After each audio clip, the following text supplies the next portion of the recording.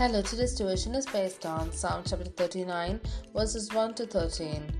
I said, I will watch my ways and keep my tongue from sin. I will put a muzzle on my mouth while in the presence of the wicked. So I remained utterly silent, not even saying anything good.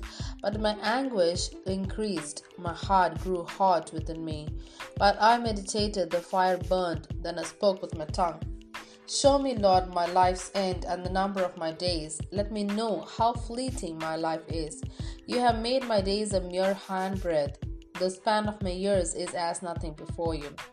Everyone is but a breath, even those who seem secure. Surely everyone goes around like a mere phantom. In vain they rush about, heaping up wealth, without knowing whose it will finally be. But now, Lord, what do I look for? My hope is in you. Save me from all my transgressions. Do not make me the scorn of fools. I was silent. I would not open my mouth, for you are the one who has done this. Remove your scourge from me. I am overcome by the blow of your hand. When you rebuke and discipline anyone for their sin, you consume their wealth like a moth. Surely everyone is but a breath. Hear my prayer, Lord. Listen to my cry for help. Do not be deaf to my weeping. I dwell with you as a foreigner, a stranger, as all my ancestors were. Look away from me, that I may enjoy life again before I depart and I am no more.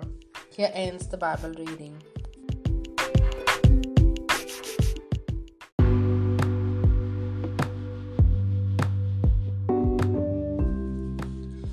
What is life? You have plenty of good things laid up for many years. Take it easy. Eat, drink, and be merry. Why is this a dangerous attitude? Brevity of life is the dominant theme. David senses that he does not have long to live and is very conscious that life is fleeting, a mere breath, a shadow. None of us knows when life may change or be cut off. The pandemic has made us all realize how fragile our lives are.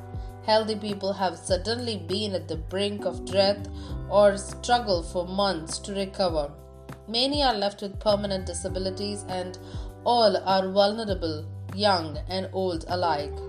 Man bustles about heaping up wealth, but the parable of the rich fool awakens us to the folly of pursuing wealth at the expense of putting God first in our lives. Our only hope is in God. We may face hard times, poor health, financial loss, or disappointment, but there is a peace that comes from submitting to God. David suffered but realized that God was the one who had done this. Either it was God's discipline or his permissive will.